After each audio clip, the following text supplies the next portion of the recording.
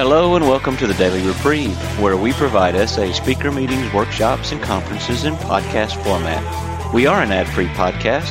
If you enjoy listening, please help us be self-supporting by going to donate.thedailyreprieve.com and drop $1 or $2 into the virtual basket.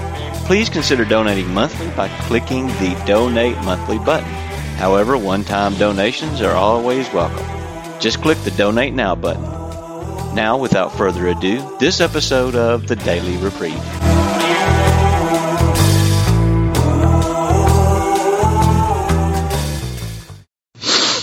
Ooh. Would you join me in the Serenity Prayer, please? The Serenity Prayer. God, grant me courage to change the things I can.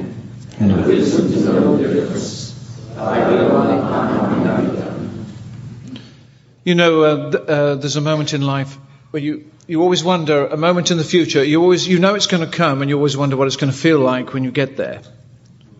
And this is one of those for me. And I was thinking, since February we've been at this, so how does it feel? And the overriding emotion is one of gratitude. I feel like and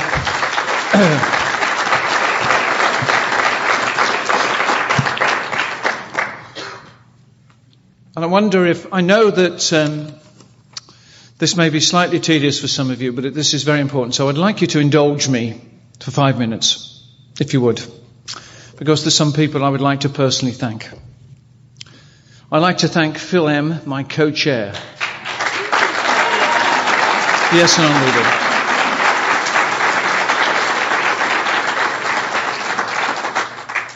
Jan H. was my secretary. He organised Lee's tapes. He ran Roy Kay's recording. He took every job that needed service. This man did it.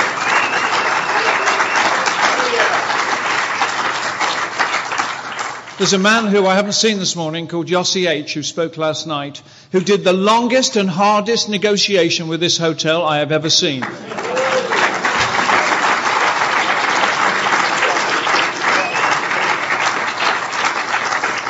If you are one of our Orthodox colleagues, and you feel that you ate well at this convention, then Yossi gets all the credit. He was amazing.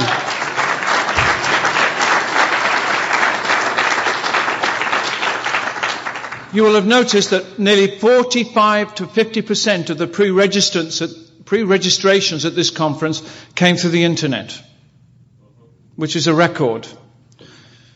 We have one man on our team who we call the badginator because he prints all the badges. He's also the man that designed the website, put it together, got us in touch with PayPal, made sure we could pay through it, and it's Larry A., and he's a brilliant technologist.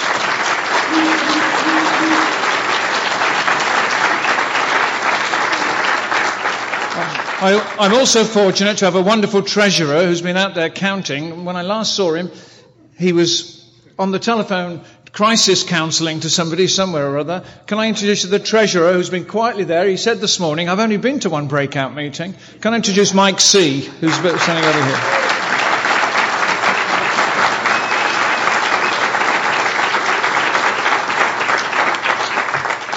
You met Mike A. and Sherry A. on Friday night, but what you probably don't know is Mike A. designed the essay program, laid it all out, and got all the speakers involved for doing it. Everybody, Mike A.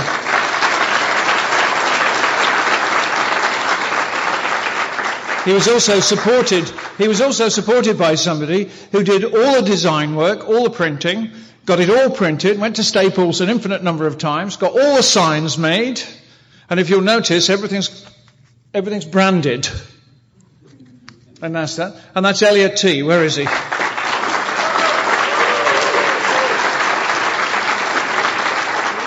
And all the leaders for which we thank you, all the leaders who spoke, who organised the meetings and with the green cards and all that sort of stuff, and all the chairs and all the organising of the operation was done by Tony P. Where are you, Tony? Thank you.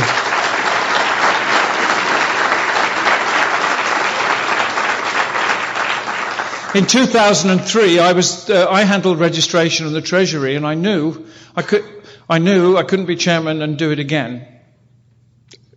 If ever you organize a convention and you take a job, you will know you could never do it again. It is one of the characteristics. You just do. It's the thing about beating your head against a brick wall. You really don't want to do it. Stop. So in order to get registrations done, I went down to the meetings on the Jersey Shore and I asked them to put together a team of people that would handle registrations. And I want you to meet Ryan W. and John H., who since February have done it all. Here they are.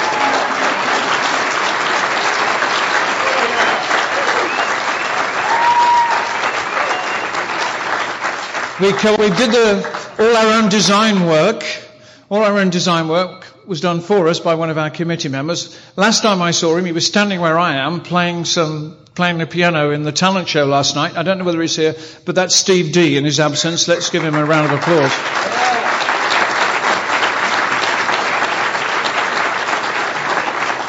No, I told her she'd got to come in here because Phil in Essendon programme has been supported by Joan. Where's Joan? This is Joan M from Essendon who's been on that.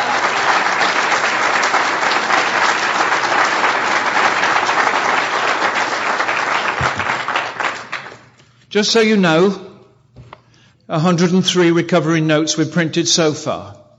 If you haven't done one and you'd like to do one before you go, the cards are outside. So we've got 103 pages of recovery notes that we've typed up and printed, and thank you for the volunteers. But I just want to say, first of all, a big thank you to Sherry A, who built the wall and designed it.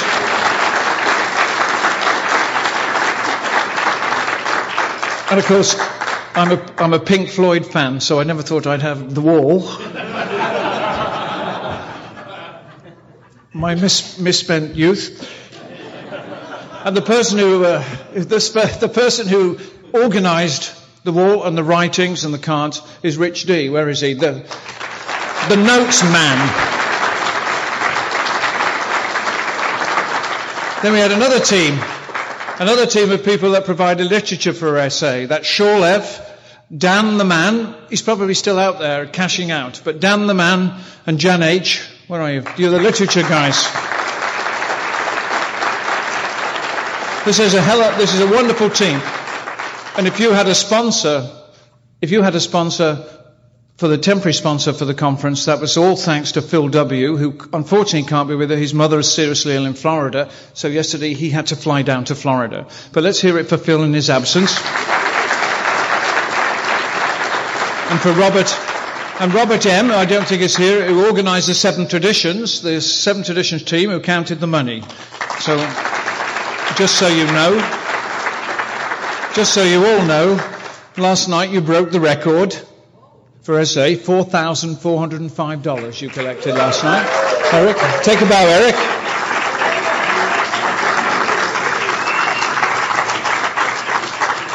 And if you're an Essendonner, you did $1,741.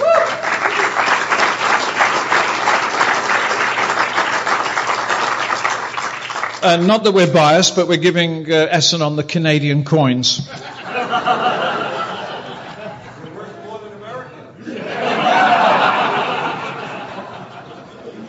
And also let me just say a big thank you to John B., who organised the talent show, and to Ted B., who compared it, wherever Ted is. He was outside a minute ago.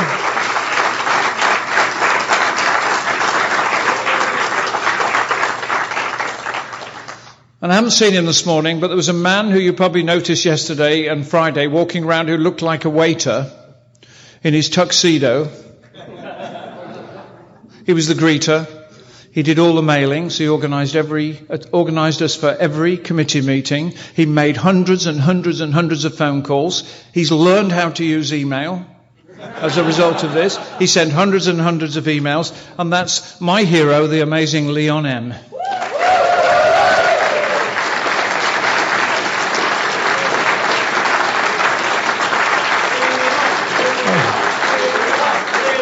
Where is he? He's not here. Where he is? Where is he? I don't know.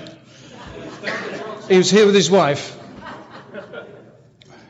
And also to Dennis C., who got us the carnations, which we were all wearing. We've still got one. And also, one more time, I'd just like you all to thank the great speakers we've had at this convention and the ballroom. Weren't they great? Weren't they just amazing? Good. Now, I have one announcement to let you know that if you were in Maryland in July at the hang on. I'm sorry. We need to give one more vote of thanks here. There has been one person who has been the heart and soul of this entire program who has not been properly acknowledged for his role. It is our chairman, Stephen P. And this guy...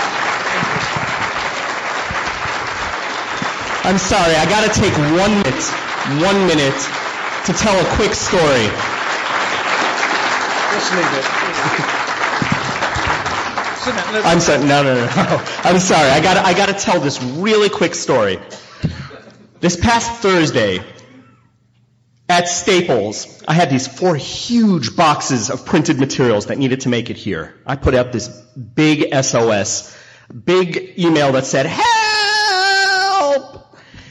And this guy came in from New Jersey into Manhattan, picked up the boxes, managed to get them here on time, and that's why each and every one of you has the program schedules, has the guides. This guy has managed to be where he was needed, when he was needed, in every step of the making of this program. He really deserves our credit, and I just want one more round of applause. Thank you. You're very kind. Really, sit down, please. I hate this. Thank you. No, sit down. We have a prayer. We have a prayer for the convention that we will do God's amazing healing power in our convention. And we say it every time we've met. To God be the glory, not to us. I thank you, though. And thank you, Elliot. One announcement. If you were here in July at the conference in, wherever it was, Maryland, there was a questionnaire on lust. We have the results of that questionnaire, and they're on that little table. As you go through that door behind Tom, there's a little table to the right as you leave. If you'd like to get the results of that, there's results in a little document printing it out. So without more ado, I want to, a man who needs no introduction, who's going to run this session. Everybody, let me introduce you, the man who has started more SA meetings than anybody in living memory. Let me introduce you to Tom A. Thank you.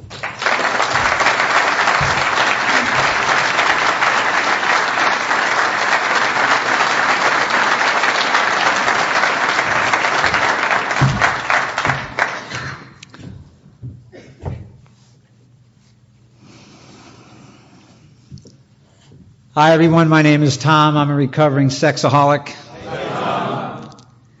And I have to say, this was a very difficult convention for myself.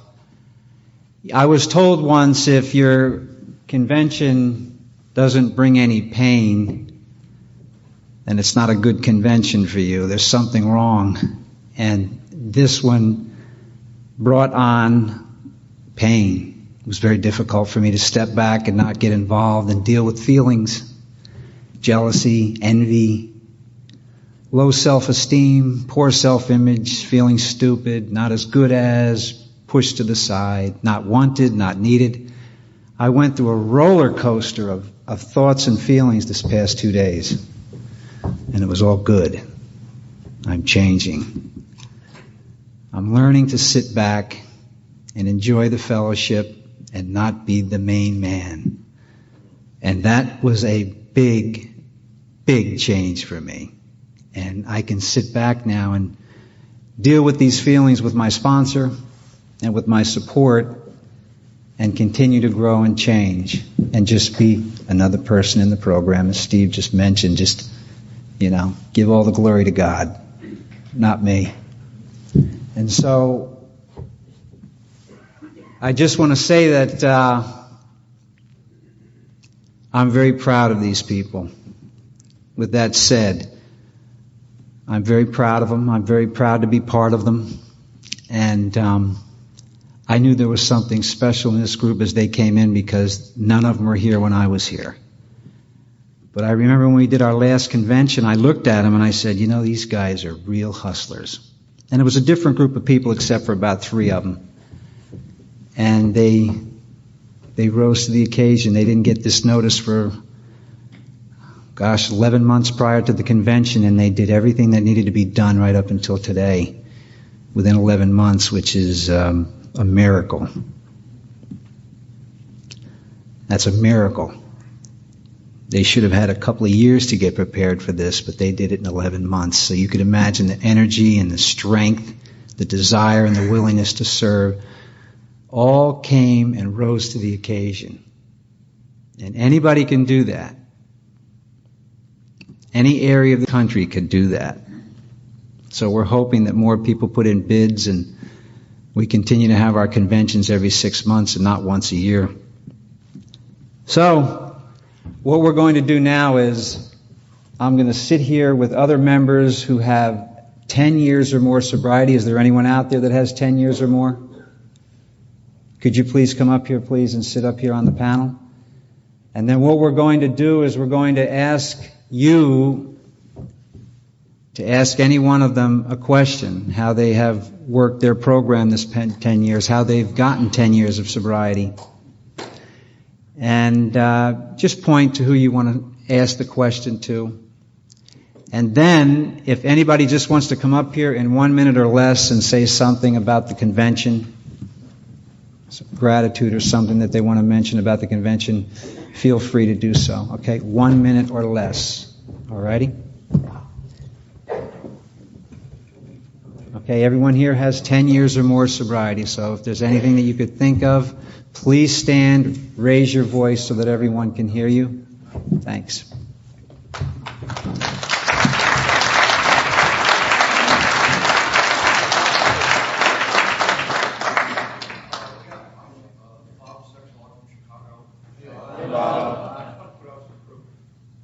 What, in your experience, is the largest, the greatest cause for perennial slipping, and what's the great resolution for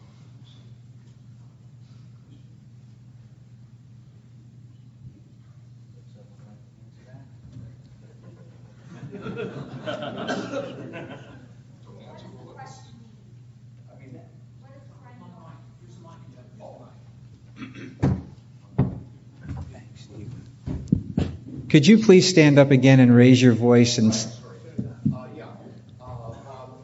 Bob Chicago. What is the greatest cause of the pattern of perennial slipping, and what is the best way to end perennial slipping? Okay, what is the cause of perennial slipping, and what is the best way to prevent perennial slipping? Would someone like to answer that? Yes.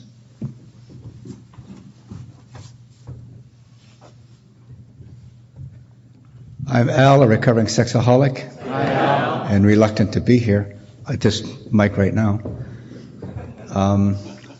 Speaking out of my own experience, saying something I really don't want to say in here, but my own conviction is that perennial slipping or not is a direct correlate of proximity to the higher power. My own proximity. Which means, for me, making myself connectable. Which means daily meditation.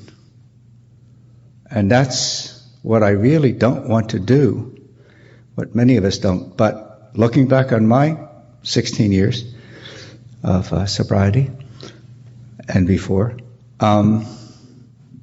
that's the cutting edge. Either I do the action of disposing of myself by sitting and being quiet and asking the higher power to do with me what I can for as long as that is. That's the difference. And then praying through the day. And then, of course, the steps. But that's central. Thank you.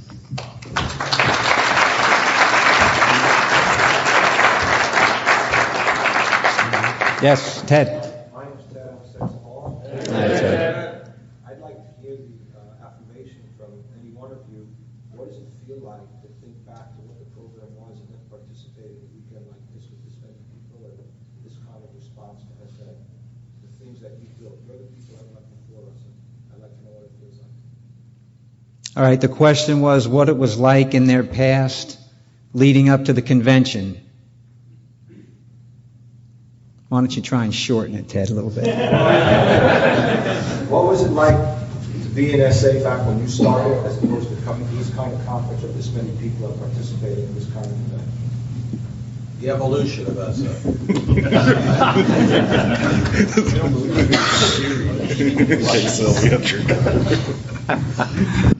I'm Sylvia, and I'm a grateful recovering sexaholic.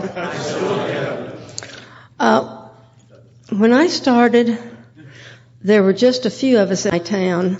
There were a lot of women at that time because we had Jess Slater in our group, and everybody was a groupie for him, so we had lots of women. And as soon as Jess left, they disappeared too, so I stuck it out, and I had one man that stuck it out with me. I came to my first, we don't call this a convention, or it was more like a conference, but the first meeting that I went to was in Simi Valley, and it was, I can't remember, 17, 18 people, something like that. About 3 of them were S&On, and the rest of them were SA. And we proceeded to try to take over the fellowship. Roy was in terror. We elected president, vice president, chair, treasurer, and secretary, and I mean all of it, and we were going to take over the fellowship. And of course, the one that had the highest sobriety at that time was Jess, next to Roy, and he had about 7 months. So that's why when some of you come in and at 7 months and you start telling us how to do it, I can relate.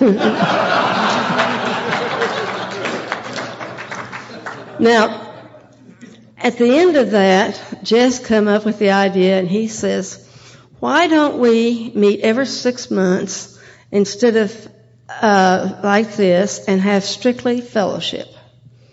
Just meet for fellowship. So the next year, 6 months later, we did that. And I think, if I'm not mistaken, and I probably am, because I find that I'm mistaken frequently lately, but I think we went to Warm Beach, Washington on the first one. And it was in a church campground and had dormitories and that kind of stuff. And I think the second one was it was either Phoenix or Salt Lake City, but I think it was Salt Lake City. And we went there, and then somewhere in there we went to Phoenix, and somewhere in there we went to Oklahoma City. And those I'm not sure about the order of, because I walked around in a daze for many years of sobriety, actually probably still now. But they were interesting days. Roy was frightened of us because we had been so pushy. And we started having these groups, and I think the first ones had about 20 or something like that, 30, I don't know. They were small groups. And it's just grown to this, 600. What is the tally? 570. 570 people, 570 people here.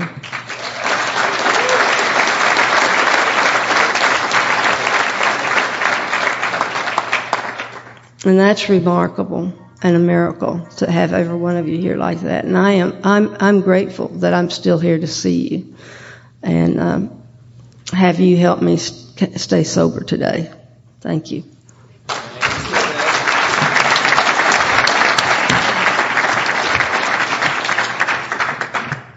My name is Bruce. I'm a sexaholic. In the big book it says that you have decided that you want what we have. I want what you have. I want to know how long it takes. At least 10 years. I don't think you want what I have. I'm mentally ill. You want that? Well, I'm pretty much with him, but what I did in the beginning to get sober and stay sober was when I found SA, I had already been through treatment for codependency a couple of times, so I had a lot of background in other programs. And so I got sober when I first started in SA. And then at 6 months, I went to Simi Valley.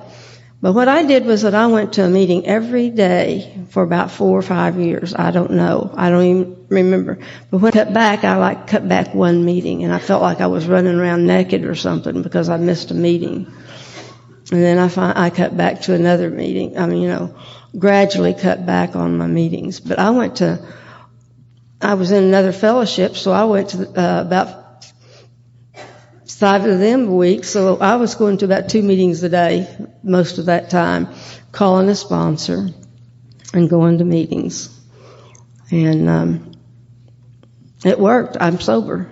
And it's 24 years and almost 25, be 25 in May. So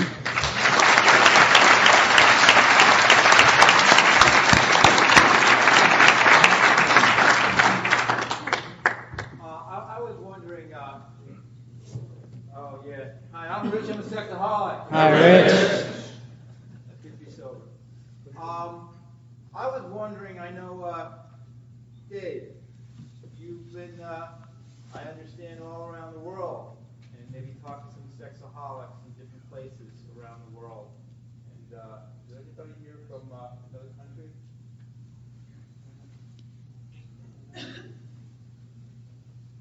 Wow.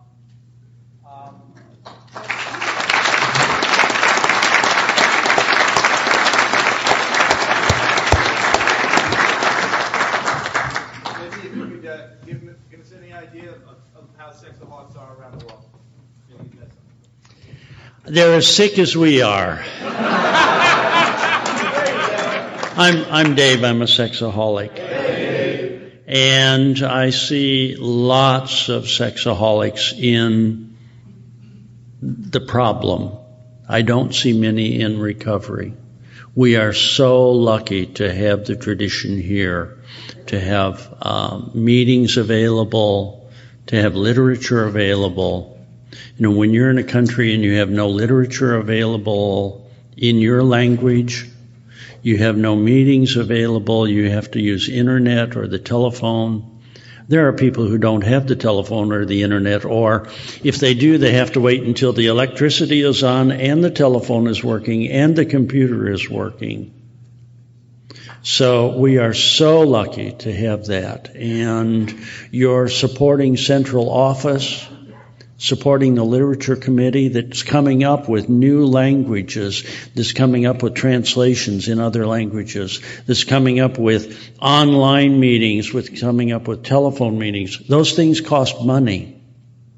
And if we want to reach out to the rest of the world, we need to put up some money to get the literature out there for them, to get the things available, to have people traveling and going to spread the message. Thank you.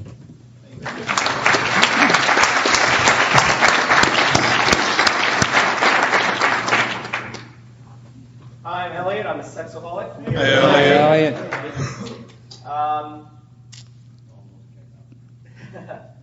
I am dealing with an issue with a sponsee that I am looking for some help with.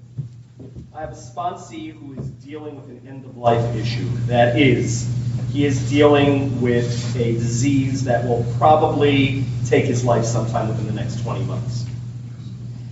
How does a sponsor or anybody in the fellowship deal with these issues with a sponsee or with somebody in the program and relate to them on this issue that I personally have no reference point for? Would someone like to answer that? I'm sorry. Charlie?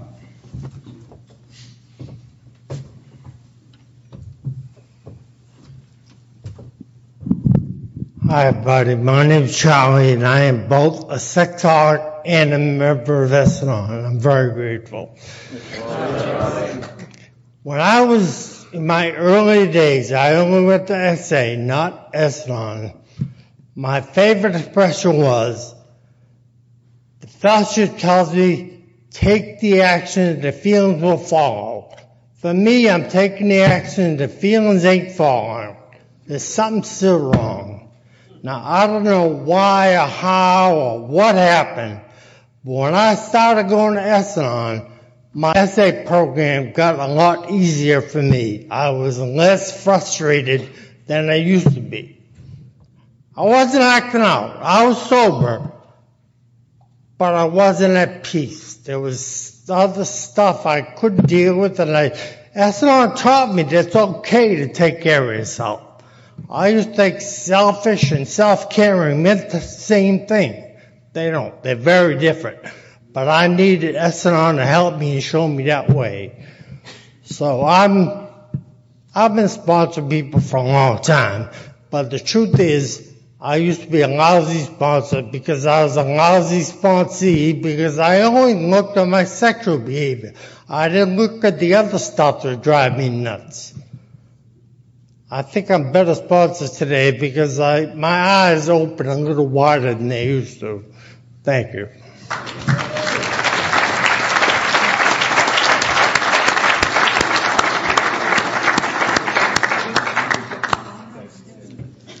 Someone back there in the corner.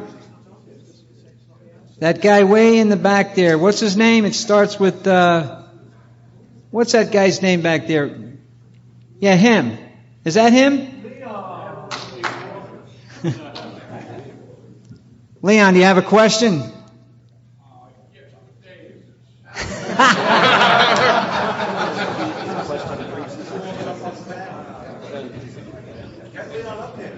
You're one of us, Leon. You're definitely one of us.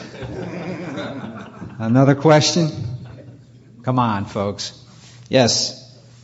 Yeah, I have a question about acceptance. I think, lust for us in SA. I'm Dale. I'm sorry, I'm a sexaholic. Lust is kind of the huge thing in front of us, that we're dealing with. But I think acceptance is, for me, really hard. Accepting the things I cannot change. And we say that prayer a lot, we say the serenity prayer, and I'm just curious, how have you people, men and women, have come to a place where you can accept the things that you cannot change? Thank you. So the question is, how do we accept things we cannot change? Would someone like to answer that? Yes. I'm Nicholas, and I'm a sexaholic from England. My sobriety date's the 10th of April 1995. It's so lovely to be here. And it's a kind of the just do it tool. I started by having to accept that I had a progressive fatal disease called sexualism, that I was never going to be cured, and that I was going to have to stay away from lust triggers for the rest of my life. After that, acceptance of stuff got easy. Because that was really what I wanted to do, you see. My whole life was built for lust.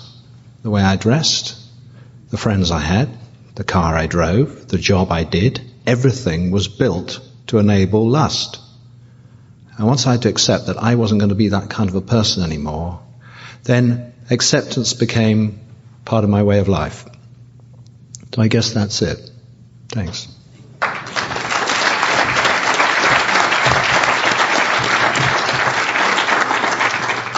Hi, I'm Eric, and I'm a sexaholic. I've been charged this week, and I have really been feeling good.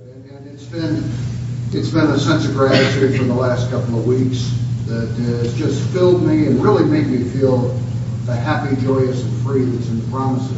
But the question I have is that over this last year, it hasn't always been that way. I've had periods this last year, and Mark here who goes to meetings with me knows about them. I've had periods when I've gotten really down and really depressed and not felt good, and not had that happy, joyous, and free. Those of you whom I respect for the gifts that God's given you, what do you do? What do you do? The question is, what do you do when you're feeling depressed and you're going through tough times? How do you drag yourself to a meeting and work the program? Roger? Hello, I'm Roger, sexaholic. Well, I think a lot of the principles is I think about making deposits in my recovery account. And so it's like, staying close to, my higher power, praying every day, taking these actions and continue to make deposits, which means making meetings and phone calls. Now, that doesn't mean things go smoothly, but it's kind of the continued challenge to just take the next right action. So whatever that is, picking the phone up, calling. And it's probably, I think the blessing of this program for me is the fellowship and the connectedness with other people. I mean, I just feel so grateful that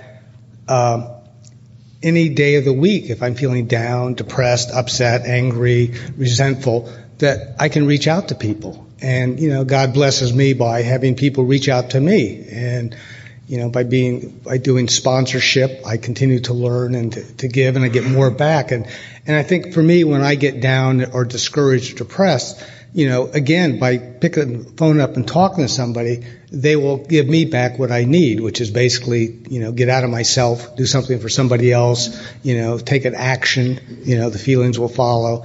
And, the patience and the acceptance that sometimes we just go through those periods. So, I like the saying, we have to work this program like everything depends on us, and we have to pray like everything depends on God. So, thanks.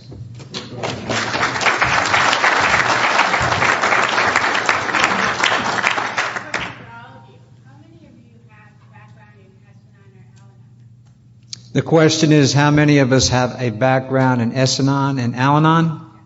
Thank you. Somebody that hasn't shared? No? Anyone? So, come on. Well,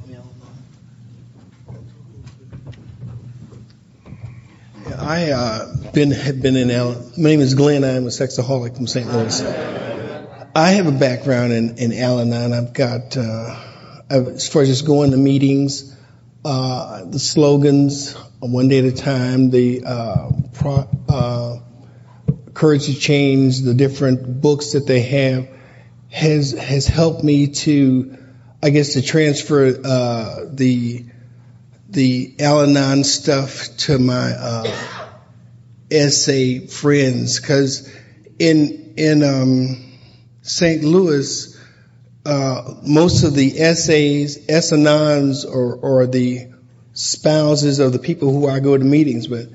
So I cannot go to the S-Anon meetings because I don't want to hear their stuff and go back to the meetings and know that this fellow's doing this and this fellow's doing that. So reading the Al-Anon literature by myself and has helped me just to detach, using the slogans, let go and let God, live and let live, has helped me. I was really involved in Al-Anon. I did had a sponsor one time. I had but I don't go anymore. And so hopefully the men in St. Louis will get an S-Anon group going so that we can actually do something, because I have a great respect for the Al-Anon program. And I'll say this and I'll be quiet. I think Al-Anon is one of the most spiritual programs on the planet. I don't think that they get the press that they need to get, because it's dealing with like ordinary people, but they're not dressed up outside chanting and stuff like that. But it's a program that'll take you wherever you want to go spiritually. Thanks.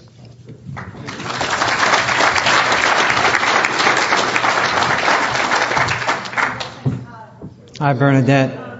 I think we can all say we've learned from anyone. We learned from people who are new in sobriety and who are not, who have been around for a long time. But I feel like sometimes I'm too trusting. So if somebody starts to talk to me, I don't want to stop and say, hold it, how long have you been sober?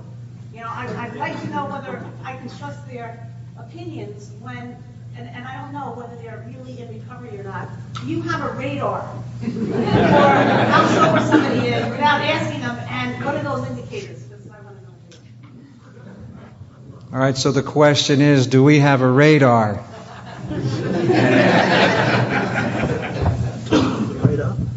Do we have a radar in terms of whether we're going to listen to the person that's sharing with us, if they're new, if they have 6 years, if they have 3 months, whatever? Is there something that we go by which is going to determine on what we're going to do? Someone like to answer that? You can go. Go ahead. Oh.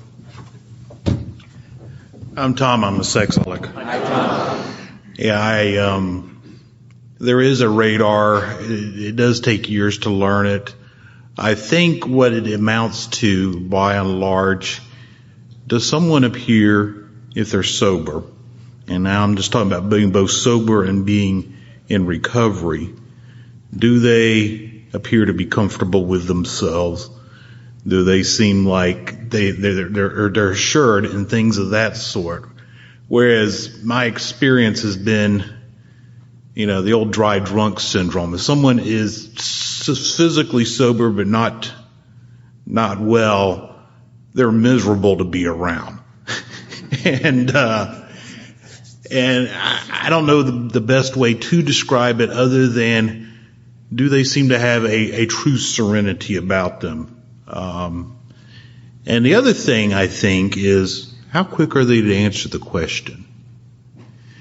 And maybe I'm wrong on this, but my thinking is, for those of us who have been around a while, is someone with a lot of recovery doesn't immediately answer the question. It's kind of okay, let's see what happens. Because we are comfortable with whether we need to provide advice or not, and we don't feel like we have to provide the advice. So I hope that helps.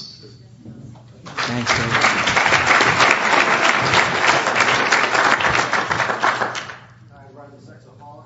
Hi, Brett. I have this bit as an issue. 7 months over, and I have a fear of letting go of the lust in my marriage. And on the other side of that, I have fear of intimacy with my wife, and those two together are causing me a lot of pain. And I want to know if someone there has some experience in this, and what some tools to use are, and how do I know I'm at a turning point, and how to continue forward. Okay, I have to apologize. I have a short memory, very short. That was a little long for me, Brett. Yeah, please. Fear of letting go of lust in my marriage, and when I do, a fear of intimacy. Fear of letting go of lust in your marriage, and fear of letting go of being intimate. Okay? All right, I'm not married. I have 4 cats, so I can't help you with that. I could tell you how I get intimate with them, but... Anybody?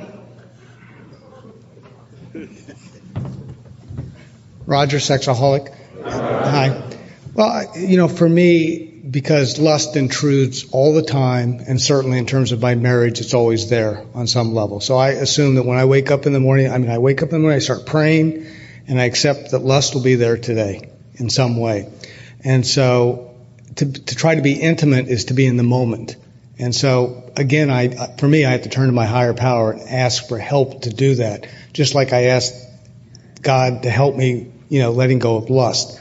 And so that allows me some stability, it's like surrendering the fear. The other thing it's one day at a time for me, every day. It's just I get up and today, it's trying to do the right thing today, and whatever those moments are. And so if it's in the relationship and relating to my wife, who I feel is a great ally in my recovery, and part of that intimacy is sharing what's going on inside me. Sometimes she doesn't particularly want to know, but it's important for me to share that. And so to me, that's intimacy, and so anyway, thanks.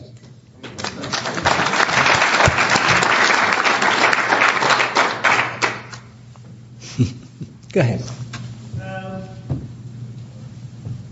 I've come to understand today at this conference that every SA qualifies for S&I. I agree with an addict all the time. Care to comment?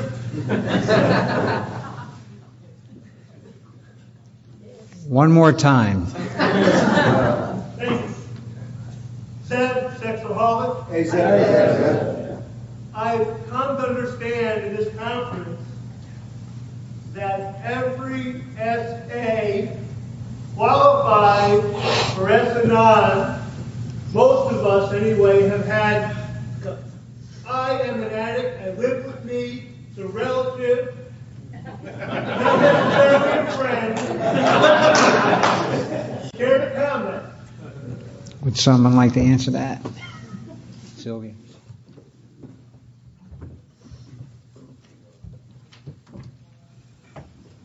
Yes.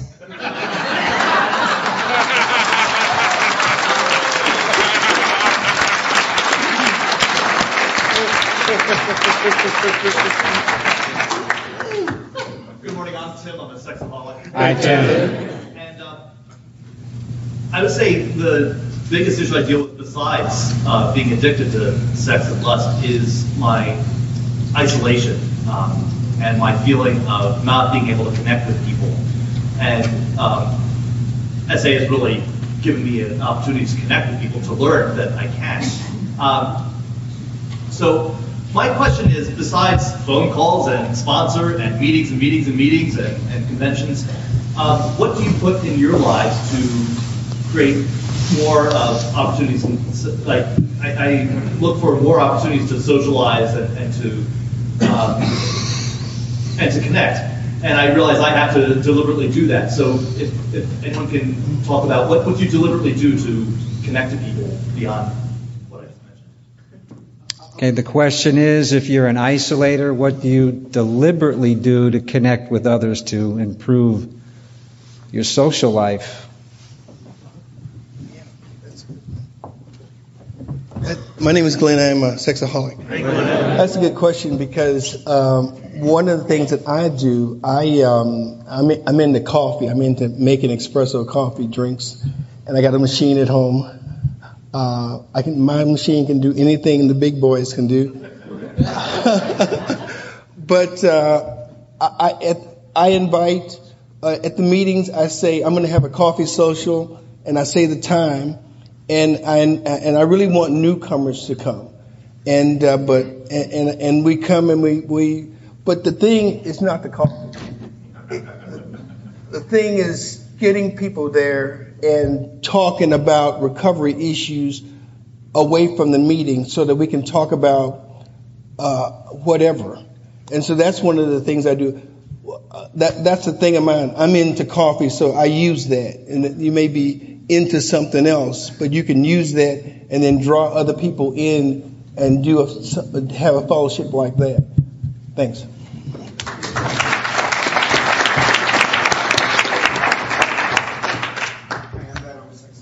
Hi, Ben. I'm in the program about a year and a half, and I keep hearing about meetings. The problem is I hate them. I go to them on a regular basis. I'm doing time on a meeting a day, and I walk out of there feeling empty. I don't connect to it. And it may come from the same thing that the gentleman before said. I have a hard time making a connection with other people, but what do? I mean, programs about meetings. To me, a meeting's a chore, and I'll do it. Yeah, I'll keep coming, but how long? The question is, how do you continue to stay in the program? How do you continue to go to meetings and get something out of the meetings and work through those uncomfortable feelings of being bored, angry, disgusted, and whatever? Actually, I'd like to answer that question if you don't mind. Is that okay? Well, when I first came to SA, I was very intimidated, first of all, by the program because I was a fallen down drunk for years. I was homeless for about 6 years, and I quit high school, and I was very intimidated. I noticed that, and I'll ask this question right now. How many of you, by show of hands, have a degree? All right. When I came into the program, I was afraid. I said, holy mackerel, these people are too smart. I was in AA for 12 years before I came here, and I said, I've never seen anything like this. These people are very peculiar. Everybody had a very gifted way of sharing, very intelligent. And I was going to meetings in Newark and Elizabeth, and these were tough meetings, folks. Very tough. Every other word was bleep. And it was not easy to deal with that. And when I came here and I seen these guys coming in with jackets on and ties, and some of the guys were sitting up straight and dressy looking, and they sounded very intelligent. And I didn't want to go to the meetings. I said, I don't want to be part of this. I feel stupid, unattractive, not worth anything, and I couldn't speak well. Not that I could speak well now. I still have to work very hard on my vocabulary, and it's not easy because I lived with drug addicts and drunks for 30 years. And I've had to come a long way to just be able to get up here and speak. And so I picked the meetings apart. I sat in there and I just isolated in the meetings. But my sponsor told me a very important lesson. He said, first of all, look at all those people in that room with that degree. I said, yeah. He says, they're just as wacky as you are. And I felt good about that. I felt really good about that. And about a month later, I called him up and I said, and this is a true story. I called him about a month later. I said, Dave, I'm struggling.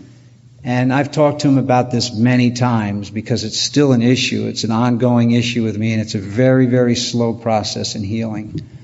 I said, I'm a control freak. I want to control these groups. I started these meetings, and I want to take charge. I want to be in charge of everything. And he says, just think, you're in there with all those nuts, and you want to be the head nut.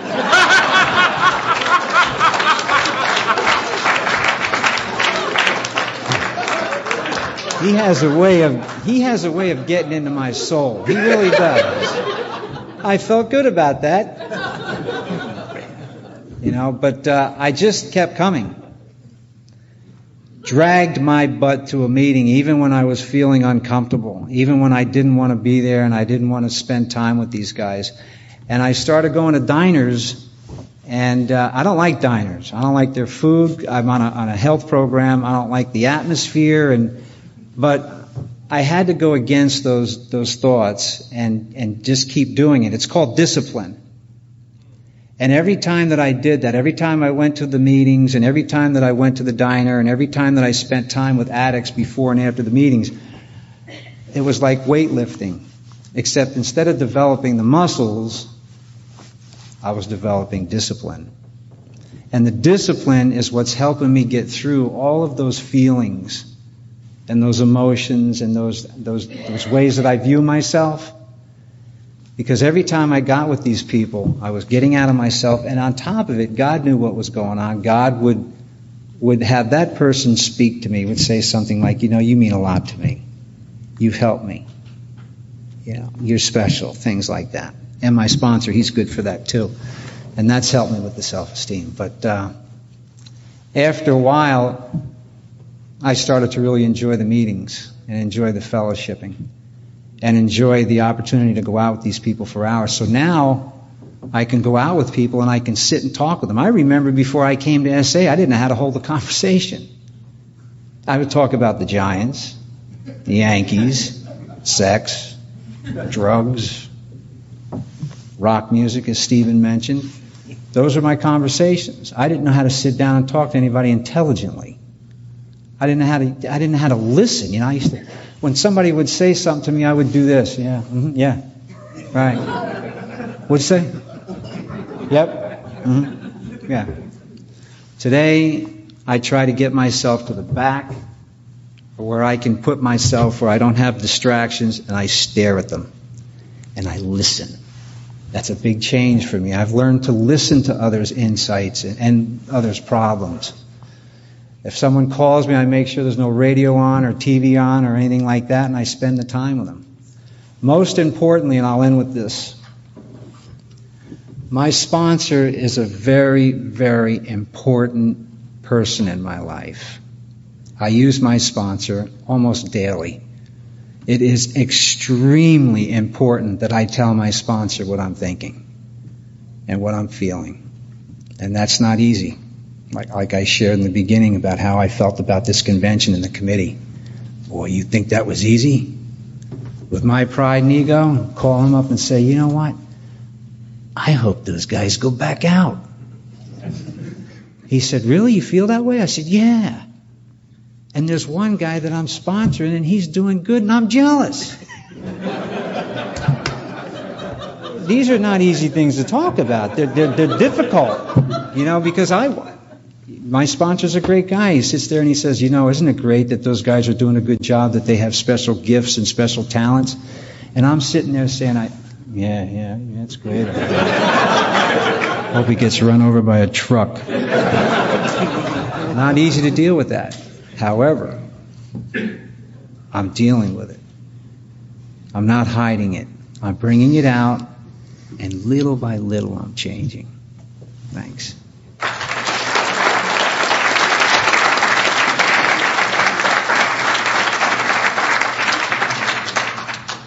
10 more minutes. Quick one. Dave M. from Jacksonville, Florida. Hey, Dave. Grateful for recovering sexaholic. Glad to be here. I didn't hear about AA's Big Book until I came to convention in St. Louis. And I read the White Book a couple times. And our meeting in Jacksonville had not had an AA Big Book meeting from the time I've been coming, which was 1998. Can you tell us, I know the Literature Committee is doing a great job, phenomenal job putting out literature right now. Is there any design on, can you tell us a direction that we might take to open up that spiritual connection that comes from the Big Book, or at least emphasize it out? In your experience, has that been part of, was that sort of the beginning sort of rote? That's where you came from. And so you expect that's the way it's getting out there. But I'm telling you, there's a whole group of people, at least in my experience, that have not forged the connection of recovery. And that's why I'm hoping that Akron might be a chance to really do that. So I'm just sort of throwing that out there to the group. Make it a short question. Is there a way we can promote the Big Book as kind of the founding sense of SA and integrate it in meetings which don't have a large attendance? All right, I lost him after about the fifth word. Now, don't take that personal. It's just me. So I'm not going to repeat it. I can't repeat that. Sylvia has an answer. Sure. Would you mind repeating it for the tape, please, Sylvia, if you can, if you could remember that question? Thanks. I think what he wants to know is how come and how do we add the Big Book to the SA meetings and education of our fellowship? Is that right? Okay. There are groups in my part of the country that have Big Book studies. They'll have a meeting that's a Big Book study, and they study the Big Book all the time. Our book, we have come out with step books out there, which is going to be like the 12 and 12. And so we have it's got member stories in it and stuff. And then we also have the new book that's a member story book out there. So those are two of the areas that are, the Big Book is made up of working the steps, people's stories, and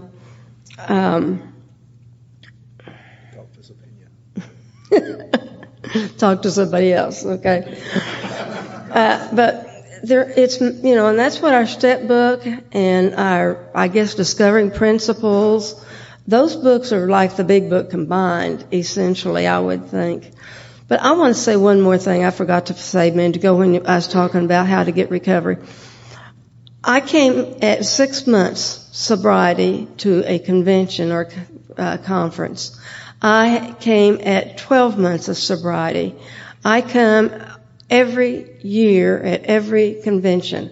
And to me, this is the core of my sobriety, coming to this. This is the core. This is what helped me get sober, because I didn't have enough members locally. So my membership fellowship moved out here. And I suggest that all of you do that. Yeah. He's had his hand up a long time, the guy in the gray shirt. Yeah. Okay, we'll get you next. Go ahead. I didn't see it. We'll get you next. Go ahead. I'm a newcomer. I walked into my first. My name is Doug. I'm a newcomer. I walked into my first SA meeting on Monday in New York City.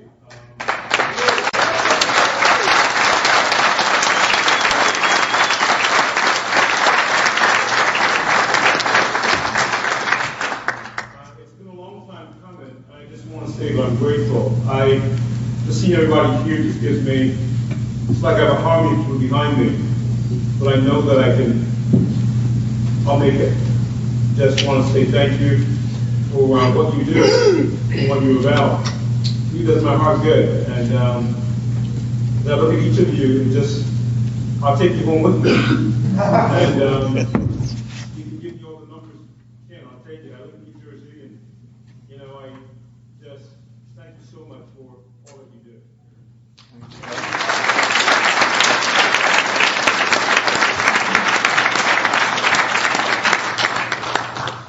I'm Henry, I'm 6A. Hi, Henry. And I'm gay. And I feel like I'm talking about an elephant that's in the room with SA when I say that. I came into the fellowship 6.5 years ago, and I feel love and embrace within my home group and the other meetings that I go to. However, I'm also aware that gay people have left a lot of meetings because they don't feel welcome. I know of some cases in my area where they've been told you'll never be sober because you can never meet the sobriety definition. That's not been my experience in my home group. At the International in Washington, Maryland last year, somebody said to me, "How can you go to a closed meeting?" He said, "I can't be in this organization. SA is responsible for saving my life. I love this fellowship." My brief question, what can SA do to open itself up and not make the gay community feel that they don't belong? Okay, so the question is what did SA do to open up the fellowship to gay people with same-sex issues? What can they do to open it up? I'd like to answer that, Tom. Okay. Would you mind? Sure, go ahead, Cindy. I hate to keep talking,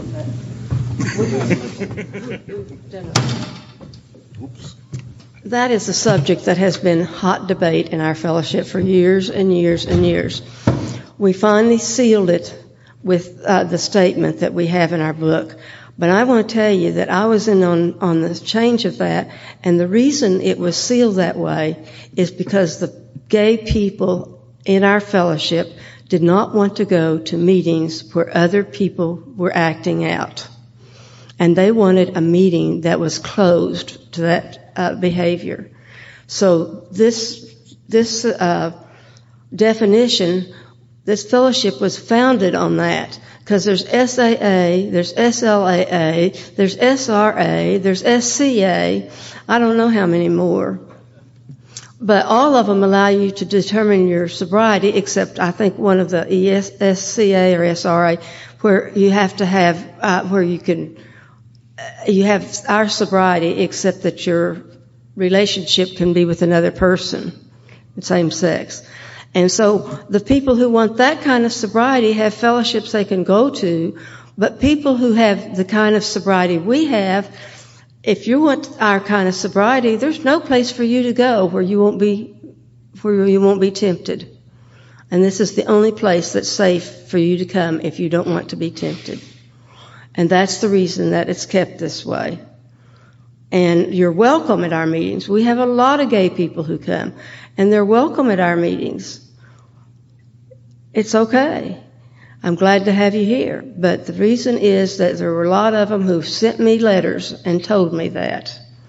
Keep it the way it is, because I'm not, and actually Roy talks about that. He went to those kind of meetings before he ever started this fellowship, and they wouldn't help him because he didn't want that sobriety. So he started this one for that very reason. Okay?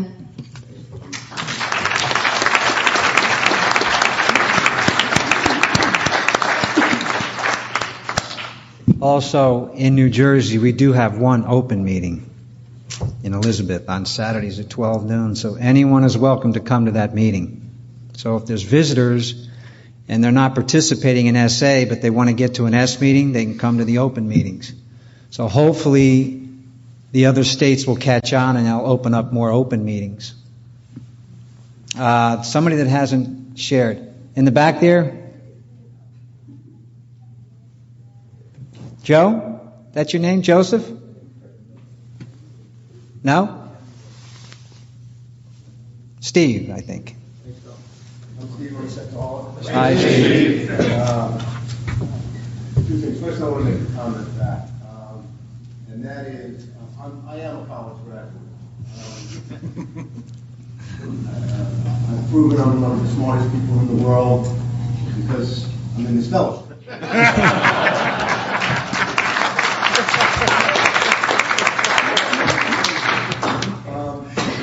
What I found is that while I may be smart, I don't have wisdom. I lack wisdom. And there are people like you, Tom, who have shared wisdom with me at these meetings that I am eternally grateful for. So I just wanted to share that first.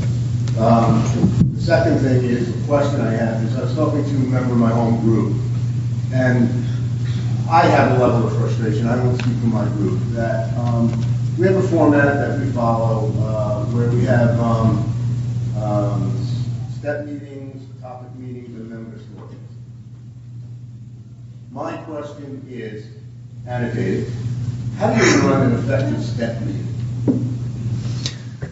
Thank you, Steve. The question is, how do you run an effective step meeting? That was easy. God is good. Someone like to answer that? And we still have about 4 minutes. We have about 4 minutes left. Okay. Okay, I'm Nicholas Sexaholic. My AA home group is a step meeting, and so I guess the answer is we use the best experience from that fellowship, and we do focus on the steps in our SA meeting locally, and the Step into Action book is excellent. Reading that and focusing on that is a big help. Thank you.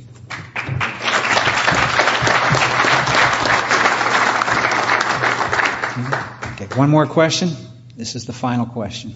Hi, my name is Akib and I'm a sexaholic. Hi, Akib. And I'm a newcomer in the program, and I've been in the program for 3 months, something like that. And that's my first conference, and I'm coming out with a big question mark, which is good. And what I'm asking is, what would you tell a newcomer after his first conference or first open crowded meeting? And what are the questions? That's the basic question. What are the questions that the newcomer should face and should get himself comfortable facing? What are the questions? So the question is, what are the questions that a newcomer should face after their first convention? Honestly, as a newcomer, any kind of situation. Okay, so in any situation, just as long as they are a newcomer, what are the questions that they should face? And that they shouldn't avoid. That they shouldn't avoid. Okay, thank you. Tom? Dave, I'm sorry. I'm Dave. I'm a sexaholic. I think right now you already know everything that I know about SA. Don't act out. Come to meetings. Get a sponsor. Make phone calls and go to the after meetings or before meeting fellowship. I was waiting to get this great wisdom and learn everything, and what I found out is at the first meeting I found everything I needed to know. There is no secret to SA. Go to meetings, get a sponsor, get a telephone, and go to fellowship, and don't act out.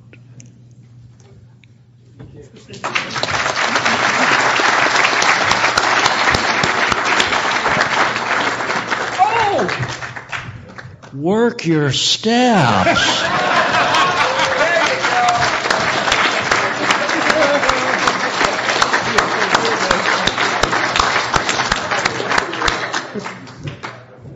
We're getting ready to close, folks. Before we close, I want to mention something that happened to me early on in my AA days back in '84. I remember I came this close to dying just before I came to AA, very close. I was drinking, I was drugging, I was acting out with lust, and I'll never forget something that this fella told me. I guess I was in the program about a week. He said, look, when you come to those meetings, and this is a compliment, by the way, to you. He says, when you come to those meetings, you make sure that you get there early. Now, I don't think that applies to some of you. You probably come walking in later on after we started, but I want you to catch this. He said, and I've been doing this for 23 years, he says, you try to be the last one to leave that meeting. And I got into the habit of waiting until everyone was gone, out of the parking lot, gone. And I'd go in there and look around and flick the lights. And I was the last one out. And it kept me sober. And you, I compliment, because you're here to the very end, right to the last minute. And that will keep you sober. It's kept me sober all these years, that attitude. Coming early and staying late. And with that, I thank you all for being here. I thank you, Steve, for giving me the privilege to do this. And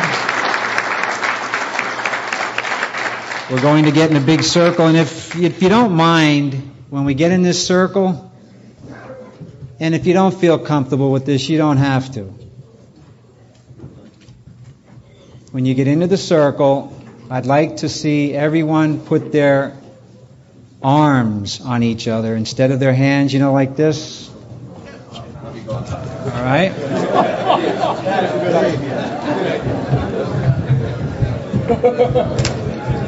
I guess we understand. Around the front. You're stuck up here, dude.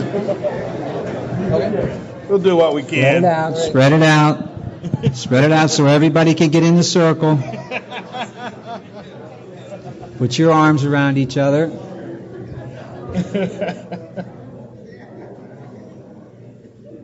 Let's take a moment of silence right now for you. And for all of those out there right now who are acting out, they're not aware of the program. And those that are aware of the program, and maybe some of your friends, some of the members or past members of your groups that aren't there, and I would like you to pay particular attention to those who have died from this disease. We've had about 5 in this area that have died in the past 5 years, and I knew 2 of them personally. And if you were into pornography,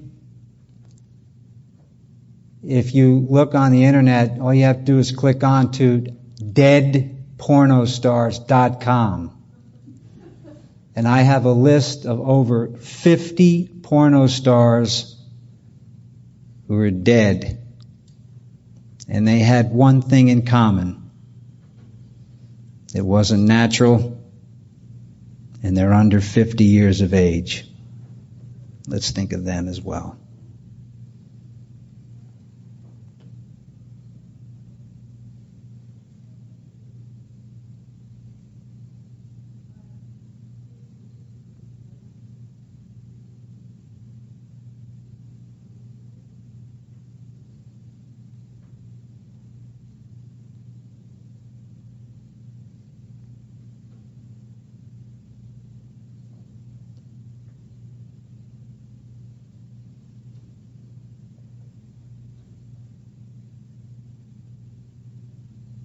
We'll close with the third step prayer. God, I offer myself to Thee, to build with me and do with me as Thou wilt. Relieve me of the bondage of self, that I may better do Thy will. Take away my difficulties, that victory over them may bear witness to You I would help of Thy power, Thy love, and Thy way of life. May I do Thy will always. Amen. Keep coming back. It works if you work it. Won't if you don't. One day at a time. Have a safe trip, folks. I would like to thank you for listening to this episode of the Daily Reprieve, the best source for experience, strength, and hope for SA members. Please subscribe to this podcast to be alerted of new episodes. Please show your support by donating to the Daily Reprieve by going to donate.thedailyreprieve.com and choosing either monthly donations or a one-time donation by clicking Donate Now. Thank you for listening, and stay tuned for the next episode of The Daily Reprieve.